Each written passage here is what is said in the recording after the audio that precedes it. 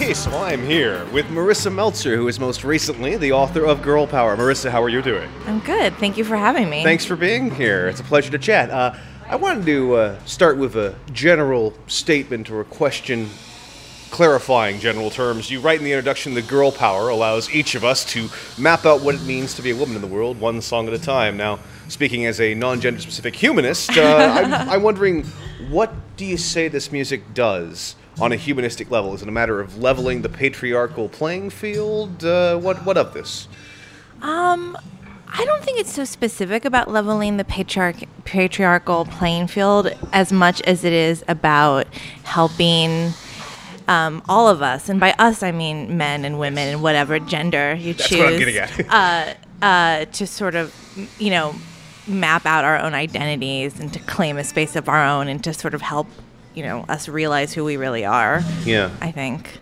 By what we really are, I mean, that's always subject to individual definition. What do you mean by that precisely?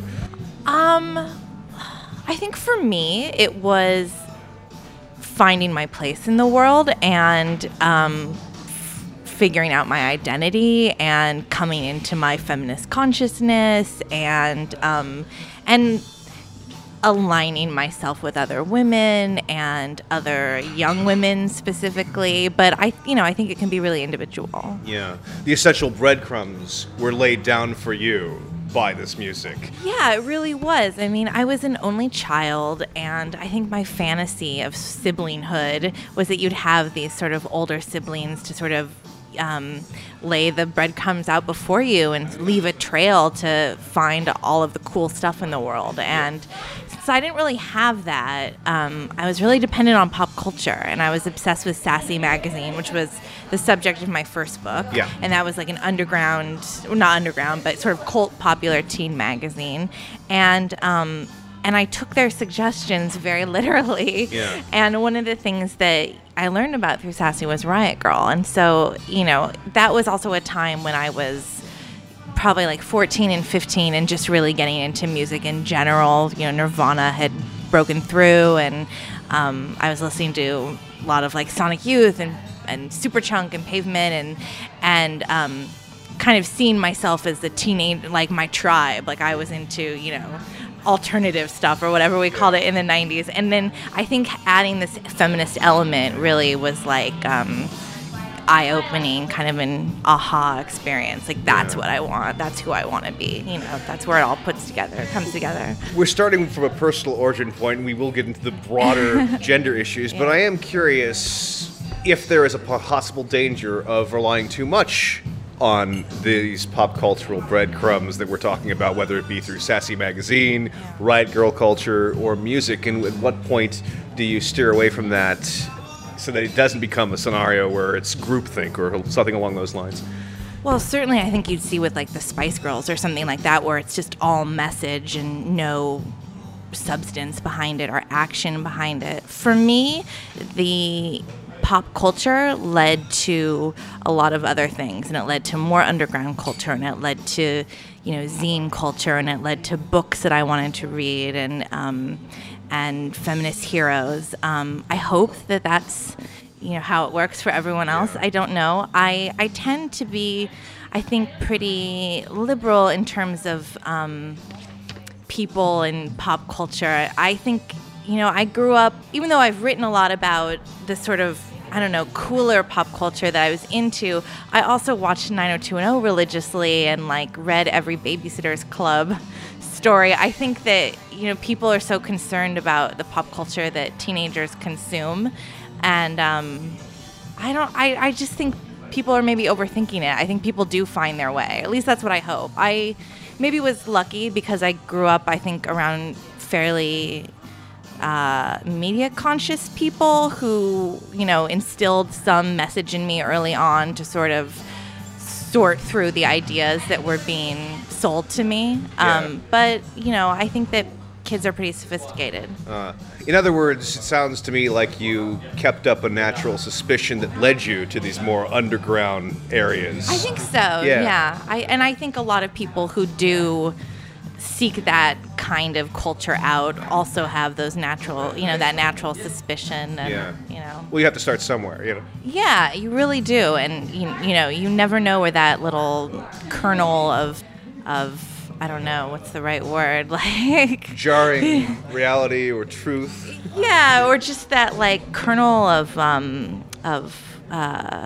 what is the word? Like fight or something like that, where you're gonna find that thing that makes you want to talk back. Yeah. Yeah. Oh, okay. That's a good way of putting it. You quote Susan Douglas's "Where the Girls Are," in which Douglas notes that the women performing in the 1960s gave voice to all these inner warring selves. But she also notes later in her book, not quoted by you, that this period of music also captured the way that young women were caught between this entrapment and this freedom. Now, some of the examples you use in the book, Liz Phair, Bikini Kill, riot girl culture in general, they tend to suggest more of the latter than the former. What do you think is the ultimate distinction between, say, the music of the last 20 years versus this almost second wave reaction from the 1960s? That's a hard question. I'm reading her new book right now, and it's all about the 90s and the past few decades. So I've been thinking about her a lot, but not so much the 60s.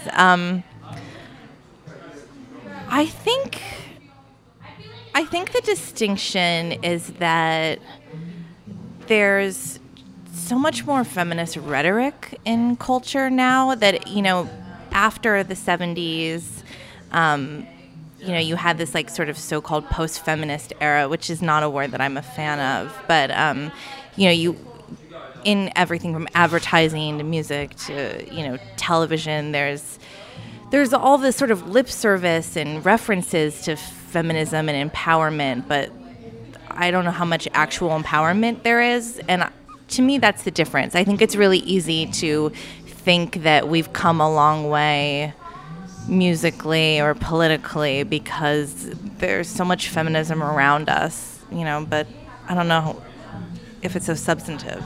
Yeah. On the other hand, empowerment has been rather easily co-opted by marketing forces. Yeah. And so the question of what empowerment actually provides within this music, I suppose, is subject to the fluctuating market forces that may actually abscond with the inherent, I suppose, self-righteous truth of this message. Yeah, I mean, the word empower is also just one of those words that just, at this point, I don't even know if it has much meaning. It feels like it's been drained away, by marketers. So it's something that I have a lot of suspicion towards. Yeah. And, well, it begs the question of whether a phrase or a word, whether it be riot girl, girl power, lady, as you point out later in the book, if the terms are constantly shifting, then are the terms essentially meaningless, or must one actually gravitate towards whatever terms are presently fashionable among young girls or among culture at large, and just kind of attempt to play this game of leapfrog, essentially?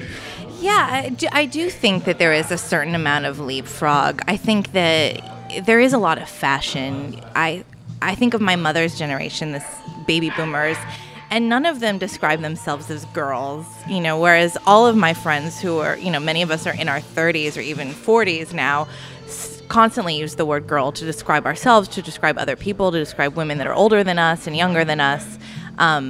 And, you see some real generational divides. And then you also see in terms of like,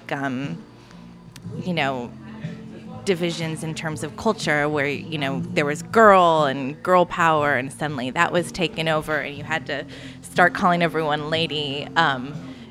I hope that those terms don't seem compulsory, but I do think that there can be a certain amount of feeling like it's kind of like a password or a code, I think that, especially like the term, lady for the past few years, it was, oh, you're going to love this great lady, or have you, seen this lady who's making cupcakes at the, the flea market or the pop-up shop or whatever. I think there's a certain shorthand to it. Yeah. But, is it necessary? No. But I think if it makes you feel good, if it makes you feel like you're in on something. Yeah. Could it be the nature of, say, the constantly changing genres in music that causes the constantly changing terminology with which one frames the joyful music? Absolutely. I think if Miley Cyrus starts singing about ladies, then there's going to be a new term that's, on the horizon probably. Yeah. Bikini Kill's Kathleen Hanna wouldn't talk to you for this book, and has actually spent much of her career eluding the media, but she did talk with Miss Magazine in 1992, and the question here is whether being selective about the media is in fact going to cause problems in terms of getting a message of empowerment or girl power out, particularly when the media has proven, as you point out, quite reticent and reluctant, even blacking out certain trends. I'm wondering if the internet even can possibly replace the mass media, because essentially it's, in its own way, despite being a more underground medium, it is reflecting the mass media priorities. What of this? Well, I guess my sort of caveat is that I have no idea what it was like to open up Spin Magazine or Rolling Stone or Newsweek and see pictures of, me and my friends in halter tops with slut written across our stomachs, and, never having any intention that would probably go beyond our punk communities and our scenes. I imagine that was a really alienating experience for them, especially when the stories accompanying it were so kind of belittling most of the time.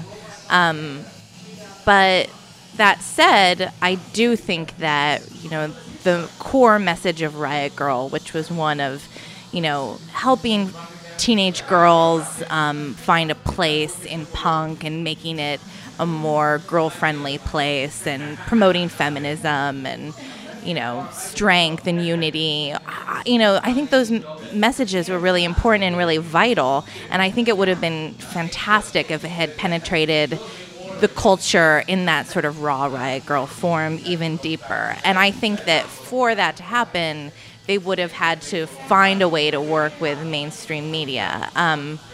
But these were girls from the punk community. That wasn't their thing. They had their own networks, zines and pen pals and concerts, and that's just not what they chose to do. I respect it. I just, with the blessing of 20 years of hindsight, I think that it was a missed opportunity. Yeah. And, I think being selective with media can be a good thing, but I also just think in this age of the internet, I just don't even know if you can, because you can be selective about giving an interview to a certain outlet, but it's going to be, reblogged by countless places, and everyone's going to be weighing in, whether you want them to or not. And, I certainly think that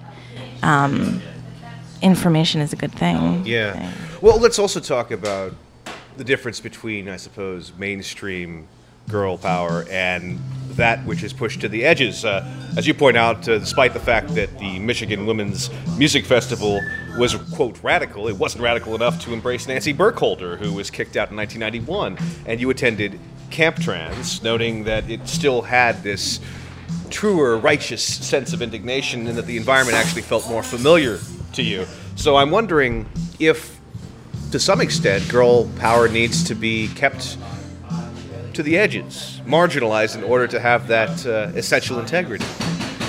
I think it needs both. I think that there always needs to be some kind of artistic force or pop culture force that's promoting a sort of more, I always use the word raw, I think, just sort of an unadulterated version of girl power. Someone who's not afraid to equate girl power with feminism, use the word feminist.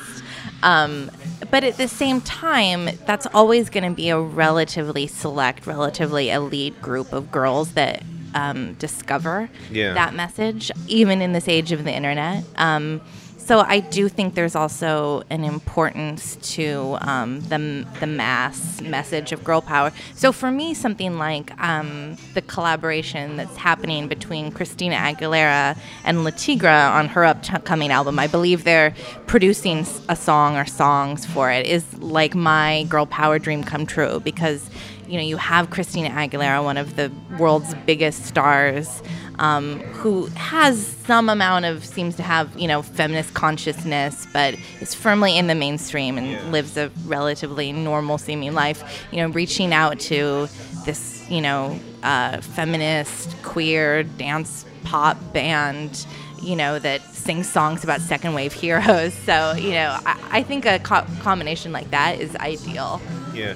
These combinations, you would say, are more effective at getting a mass message of empowerment out, that you need popular people with which to mash on to alternative or more independent-minded artists? I think it certainly helps.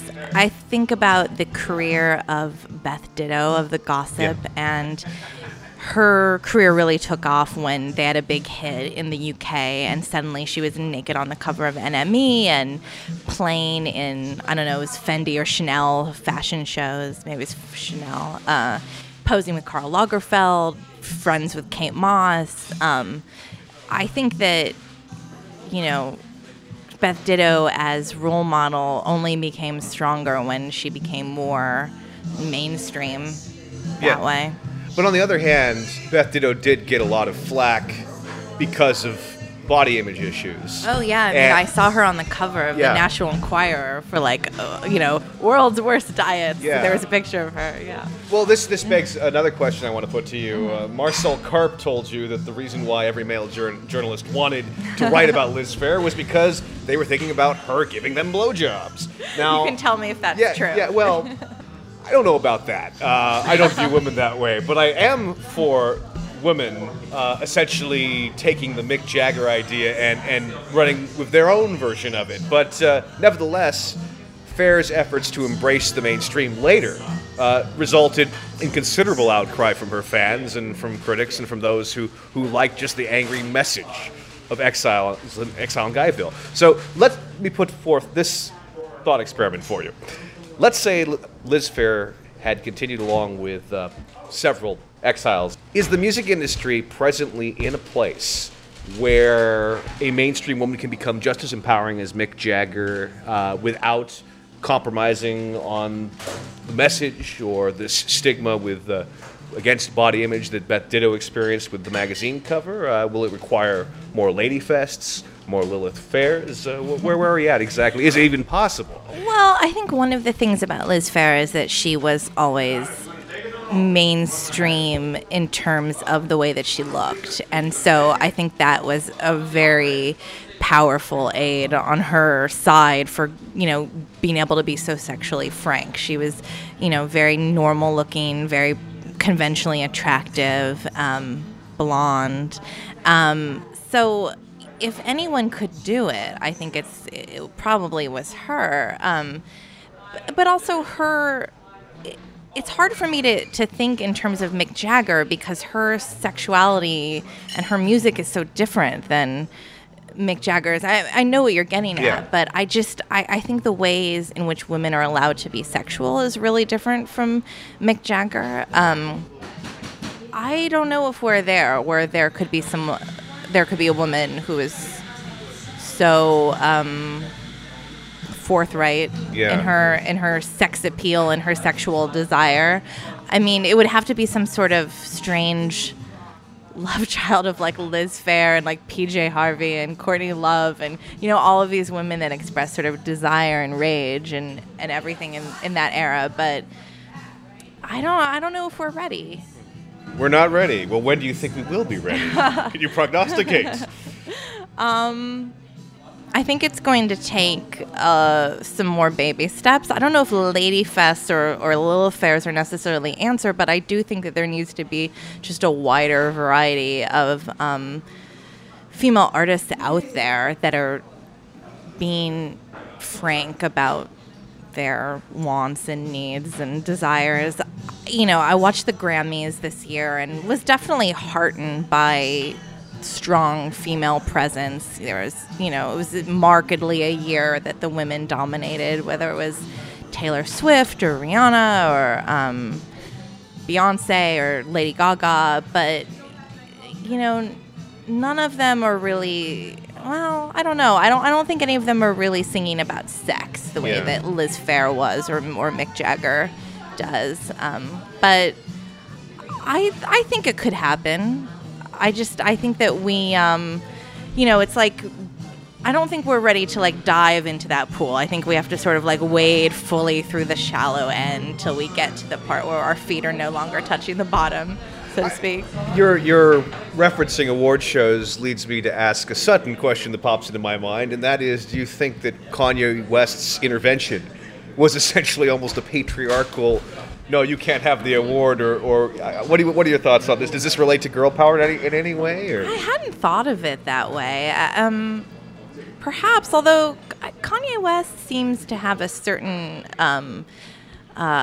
interest towards strong women. I really like Amber Rose, his girlfriend. I mean, I don't even think I've ever heard her speak, but there is something about her that I find really appealing. Yeah, I mean, there was a certain. I wouldn't say it was sort of patriarchal. It was also just a little bit, I don't know, kind of an age thing. It felt a little bit. It felt a little bit dad. Also, I didn't see it in real time. I wasn't living in the country, so I don't know. There's something about it. Like, I'd heard so much about it before I ever saw the clip that I feel like maybe my thoughts about it are a little bit more filtered in all of the commentary that's happened around it. But then again, I mean, that's how a lot of things happen these days, where you hear about it, you read the commentary before you actually see it happen. Well, that begs the question of whether the commentary is in fact a problem with empowerment. And we were talking earlier about this idea of something filtered over the course of several iterations or retweeted or reblogged. Is the commentary, for example, in this case, does it relate to this problem of having a genuine female artist, a genuine form of empowerment, something that would be embraced by the likes of Camp Trans and the like? I like the commentary. I think the commentary is only a good thing. I hope that there is more of it. On a personal level, do I always like it? No, but is every person who weighs in adding something smart and insightful to the conversation? Not necessarily, but I think that is where a lot of the sort of media awareness comes, especially for younger girls. When, if the Spice Girls had just come out now, I think that there would be, even more discussion about their message online, and I think that would have been good for their young fans to hear, for example. On the other hand, Lady Gaga is probably the first, I would argue, the first major superstar of the internet age. She has managed to transcend all commentary, and you can walk down the street and people will be singing, rah, rah, oh, oh, oh, that. Yeah. So what do you make of this in relation to the whole girl power dilemma? I was at a ice cream parlor in LA on my book tour last week, and there was, or 2 weeks ago, I guess, there was a flavor suggestions board, and someone wrote Gaga oh la la as a flavor suggestion. I mean, yeah, she's so saturated the pop culture. I don't always know what to think about Lady Gaga, but I really appreciate that. I think that she's definitely seems to consider herself a performance artist, and I hope that she goes further and further in that direction. I think her music is actually the least interesting thing about her, but maybe also the most mass and lowest common denominator. And those songs certainly get stuck in my head. Yeah. But I want to see more, and she definitely seems to be good at that, at keeping us wanting more. Yeah. So really it's come down to appearance instead of the actual music. The empowerment is now predicated upon appearance, or must one sort of delve into the more underground areas to find that, I suppose, genuine message? Well, I'm not sure you're going to hear a lot of genuine feminist empowerment in her lyrics, at least not yet. I dream of her having a very liberated second album now that she's gotten world fame.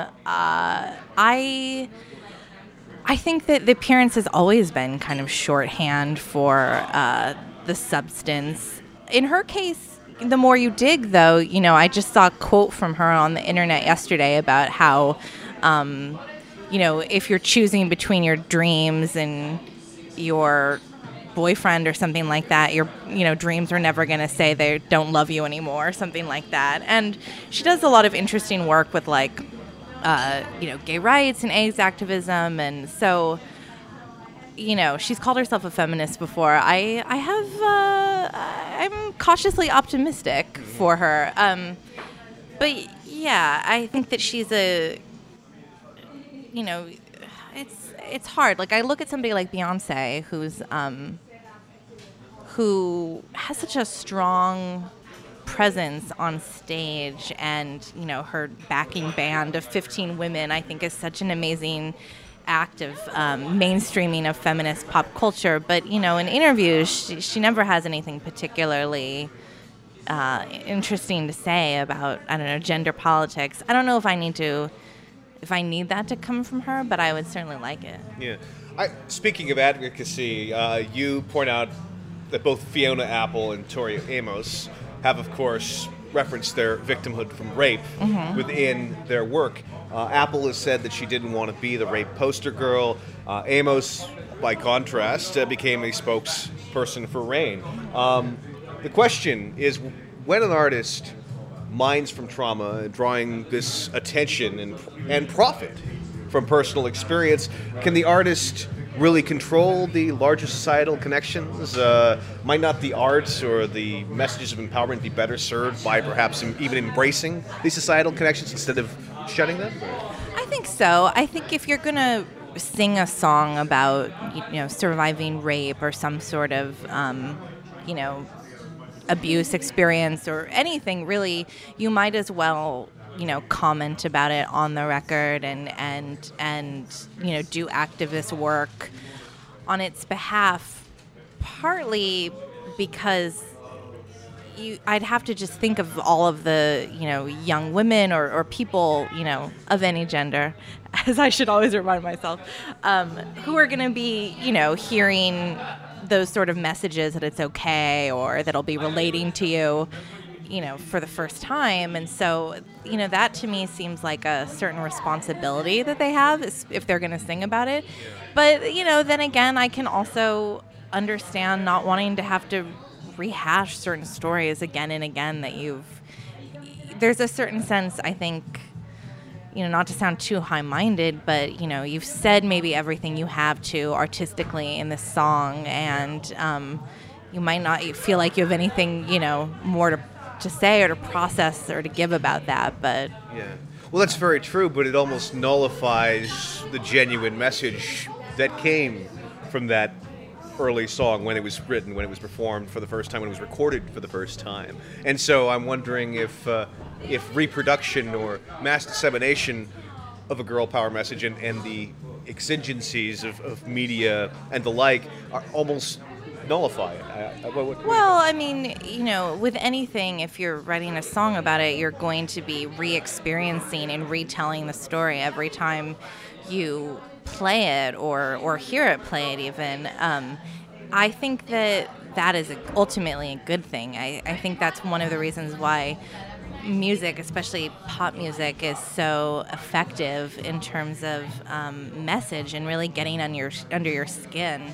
And, particularly because those that are getting that message are often really, really young, and it's maybe some of their first tastes of dissent, maybe, or empowerment, or whatever. I want to bring up the paradox that you quote in the book, pointed out by Venus Magazine founder Amy Schroeder, that college-age girls, including women's studies majors, aren't interested in identifying themselves as feminists. There's a certain paradox because they also consider themselves empowered. Can music, I suppose, get past this paradox, merge the two terms, or does this come down to the term problem we were talking about earlier?